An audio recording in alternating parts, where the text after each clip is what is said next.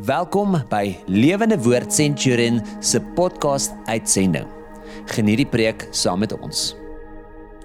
Here, ons eer en loof U vir 'n wonderlike, lekker tyd van aanbidding saam met U. En Here, terwyl ons so U aanbid, wil ons net nou kom fokus op U en vra dat U woord tot elkeen van ons se harte sal spreek, dat ons nou sal stil word en saam met U sal geniet wat U vir elkeen van ons wil sê. Ons eer U, Here Jesus. Amen. Nou ja, ek wil vir jou welkom sê. Dis lekker om weer saam met jou te kuier. My naam is Wouter van der Merwe van Lewende Woord Centurion. En ek besef so baie keer is daar goed in ons hart wat ons nie weet waantoe is ons op pad nie. En dis goed om korttermynplanne te hê, en ek wil vandag vir jou met jou gesels oor korttermynplanne. Jy moet 'n goeie dagboekstelsel hê. Maar korttermynplanne is goed, wees georganiseerd. Sonder korttermynplanne kom jy ongeorganiseerd voor. Ek het 'n dagboek, ek leef volgens my dagboek en ek bid ook deur my dagboek in die oggend. As ek iemand gaan sien, vat ek my dagboek in my stilte tyd en ek bid vir die mense wat ek gaan sien. Soos vir jou. Vandag het ek geweet ek gaan met jou kom gesels. Ek het dit vanoggend vroeg in my dagboek gesien. Ek het dit beplan. Ek weet wat ek vir jou wil sê en ek weet wat die Here vir my oor jou wil sê, en daarom het ek 'n boodskap vir jou. En so daar's 'n korttermyn boodskap, daar's 'n mediumtermyn boodskap. Hoor jy, ek en my vrou gaan ons vakansie hou, waartoe gaan ons? Ons het die vooruitsig dat ons 2 kinders, ons laaste 2 kinders bietjie uit die huis uit gaan. Ons derde kind is al so 2 jaar uit die huis uit.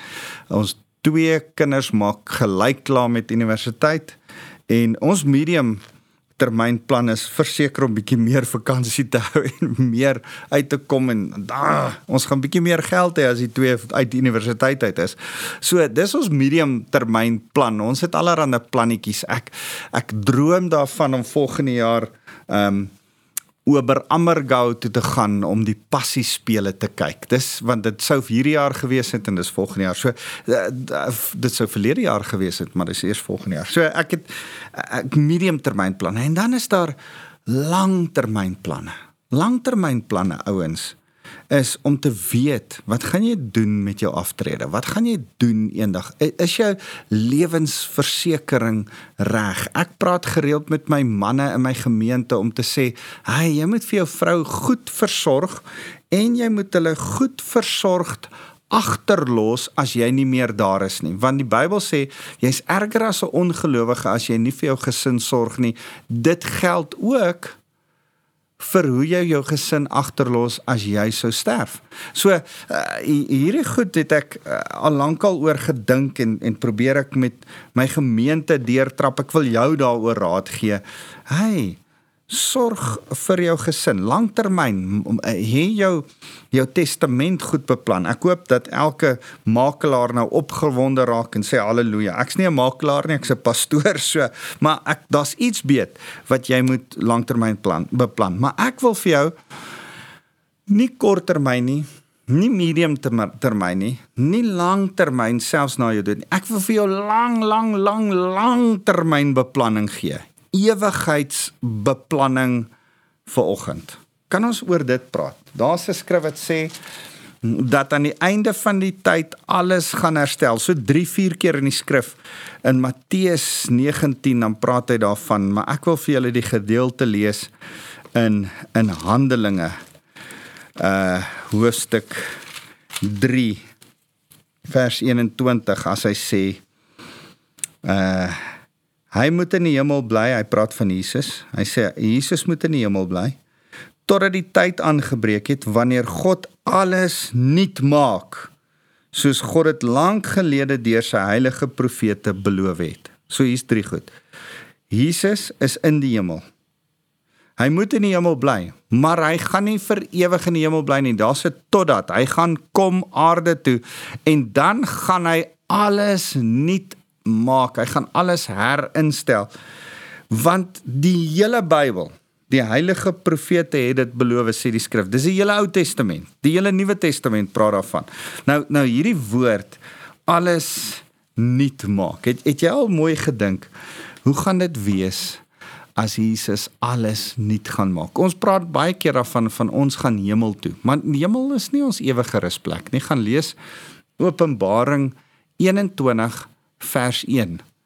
Die nuwe aarde en die nuwe Jerusalem, die nuwe herskepte, nuut gemaakte aarde, gaan ons verblyfplek wees vir ewig. En daarom is ons gaan hemel toe, is so 'n terme wat ons gebruik, maar dit is eintlik nie presies korrek nie. Op die ou einde gaan ons terug na 'n herstelde aarde toe. En hierdie nuut gemaak is so 'n mooi woord. Die woord is palingenesia. Paling is om weer te doen. Genesia, Genesis. Om weer Genesis te hê. Om weer terug te keer na paradys. Om weer terug te keer na die oorspronklike doel van alles. Wat was die oorspronklike doel van alles? Vader, Seun en Heilige Gees, wat in fellowship, in eenheid met mekaar was, het besluit om mens te skape, om mens as deel van hulle gemeenskap te maak. En daarom het hy mens geskep, voor dit het hy eers engele geskep, om mens te dien, en toe het van die engele in rebellie opgestaan teen God, Satan. Maar ongeag van die stryd waarin ons is, het hy mens geskep, en toe hy die mens geskep het hy in mens die vermoë gegee om met God te kon kommunikeer en in fellowship, in eenheid te staan. En hy het hom in 'n perfekte plek neergesit, die paradys, waar daar nie sweet en pyn en angs en allerhande goed was nie.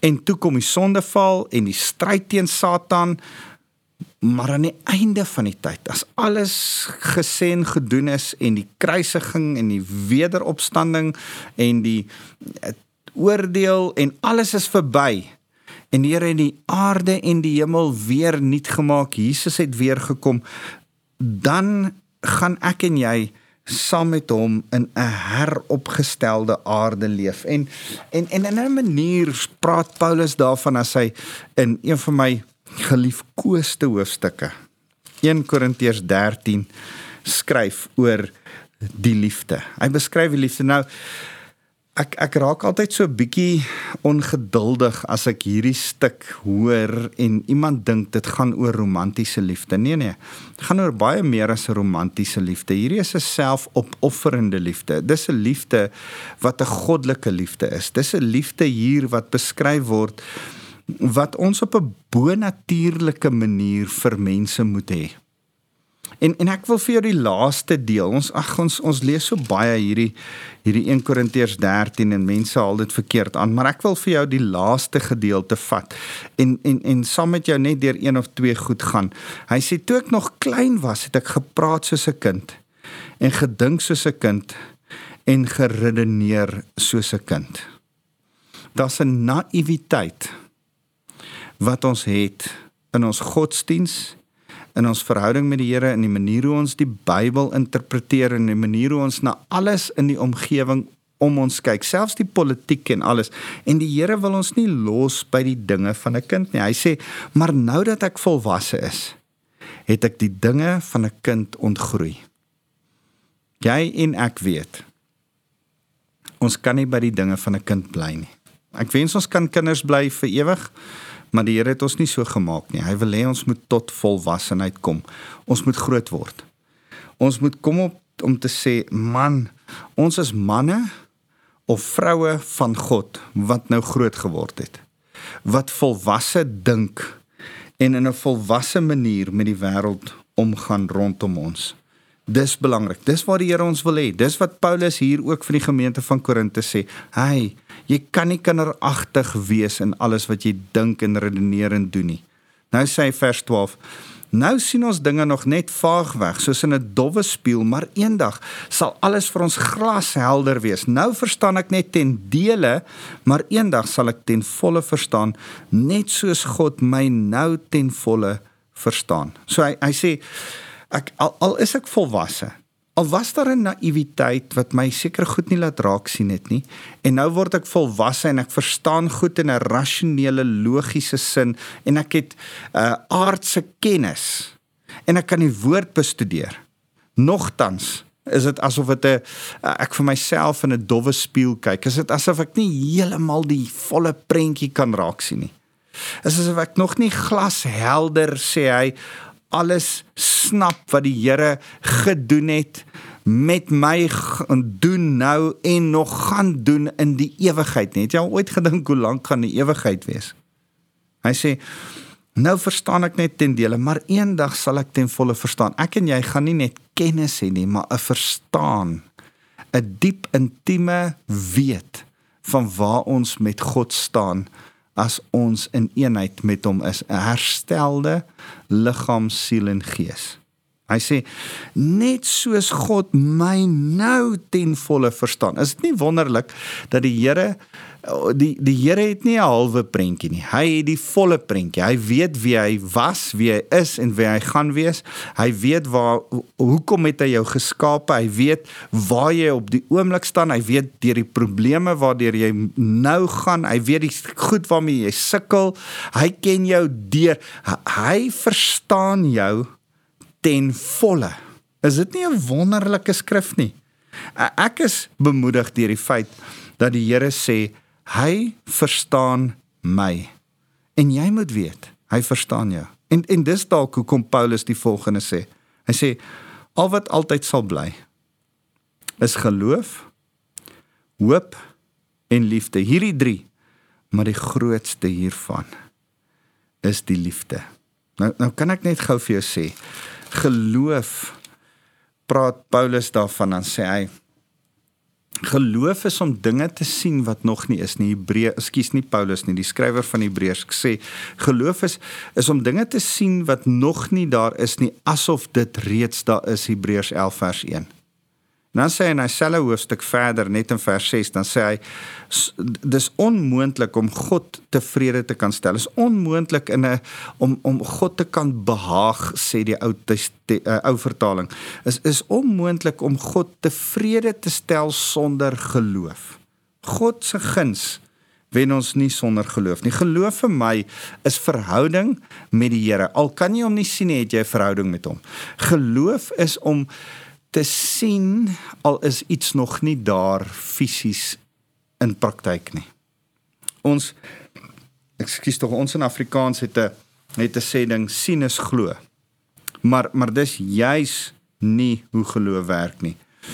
As ons mense is wat God se liefde verstaan, is ons eintlik mense wat vir mekaar sê, glo is sien. Ek moet eers glo, en dan begin ek goed sien. Dis wat geloof is, en dis hoekom hy sê, al wat oorbly, ek en jy moet glo, ons moet weet, ons staan in 'n verhouding met 'n lewende God. Daar's hoop vir my, ek dink altyd aan hoop is die prentjie vorentoe, hoop is as ek en jy met mekaar praat, oor hoe gaan dit lyk, om 'n nuut geskape aarde te hê, hoe gaan ek en jy vir ewig lewe, hoe gaan daai lewe lyk, sonder pyn, wat gaan ons doen, ons gaan werk, dis so interessant vir my, dat daar nie 'n verskil in die Hebreëse woorde is, tussen aanbid en werk nie, dieselfde woord wat vir aanbid gebruik word ook vir werk gebruik, dis die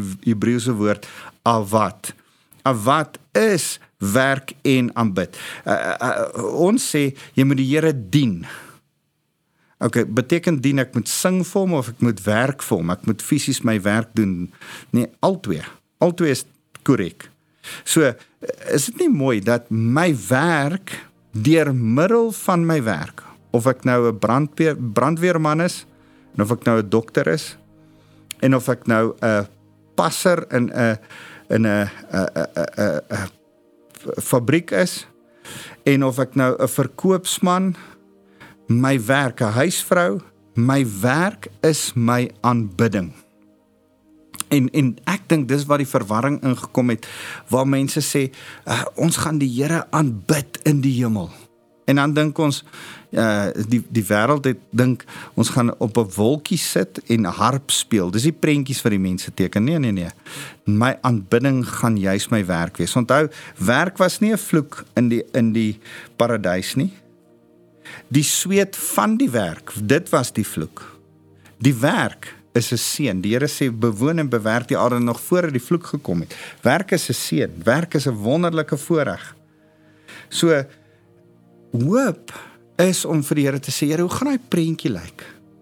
Here, my hoop is, Here, dat U my help deur my korttermyn doelwitte van my dagboek. Here, my middeltermyn doelwitte, my hoop, die prentjie wat ek skilder, Here, die goed wat ek sien voor my. Langtermyn, Here, ek het sekere doelwitte waartoe ek werk. Here, mag ek hoop op dit. Here, my langtermyn doelwitte is in U. En dis my hoop. Dis wat ek vandag by jou wil vasmaak. Nou hoop is die prentjie wat jy sien, geloof is die pad wat jy vat om by daai prentjie uit te kom. Is om te sê, Here, ek weet, U vat my soontoe. Maar dit help ons net mooi niks, as ons dit nie saam met ander mense en saam met die Here doen nie. Dis hoekom ons liefde nodig het. Liefde laat jou hierdie geloof, hierdie pad wat jy vat, na die prentjie waartoe ons gaan, liefde, laat ons dit geniet. Laat ons dit ten volle enjoy. Sonder liefde, sonder ware liefde, en om die plek van liefde in ons lewe uit te sorteer, te ontdek, te bemeester. Sonder liefde gaan ons nooit die volle prentjie by uitkom nie. En daarom sê hy, geloof, hoop en liefde bly. Van hierdie is die grootste liefde. Ek en jy het liefde nodig, want ons het mense rondom ons. Daar's ander mense vir wie ons moet lief wees. Daar's God vir wie ons moet lief wees. En daarom wil ek jou aanmoedig, wees 'n mens van liefde. Mag jy, hy eindig vers 14 van die volgende hoofstuk, hy sê, maar laat alles in goeie styl en ordelik plaasvind. Mag ons lewe orde hê, of dit nou jou dagboek is, of jou beplanning, of jou langtermyn beplanning, maar mag jou lewe orde hê op grond van liefde.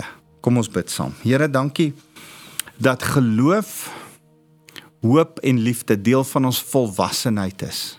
En al sien ons nou in 'n dowwe spieël, sien ons nie die hele prentjie nie. Loop ons met die hoop dat ons die hele prentjie gaan sien. Ons stap in geloof uit asof dit nie daar is nie. Al sien ons nie die prentjie nie. Hou ons vorentoe beer na hierdie prentjie, Here, want ons het U lief en ons het ander mense om ons lief. En daarom, Here, werk ons aan ons lewe om by hierdie prentjie uit te kom en lief te wees vir mense. Here, ons eer U. Dankie dat geloof, hoop en liefde 3 rotse is in ons lewe waarop ons bly staan. Want ons besef, ons geloof is in Jesus. Ons hoop is in sy wederkoms en nuut maak van alle dinge. Dankie dat U ons red en nog sal red. En Here, ons liefde is vir Christus. Ons het U lief met alles binne in ons. Here, daarom kom seën ek nou elkeen wat na my luister, mag hulle Vader God se liefde beleef, mag hulle Jesus se teenwoordigheid beleef, sodat hulle geloof, hoop en liefde in hom kan hê, en mag hulle die Heilige Gees as hulle deel hê, om die dowwe prentjie al hoe duideliker en duideliker in hulle lewe vir hulle te maak. Ons eer U, Here Jesus. Amen.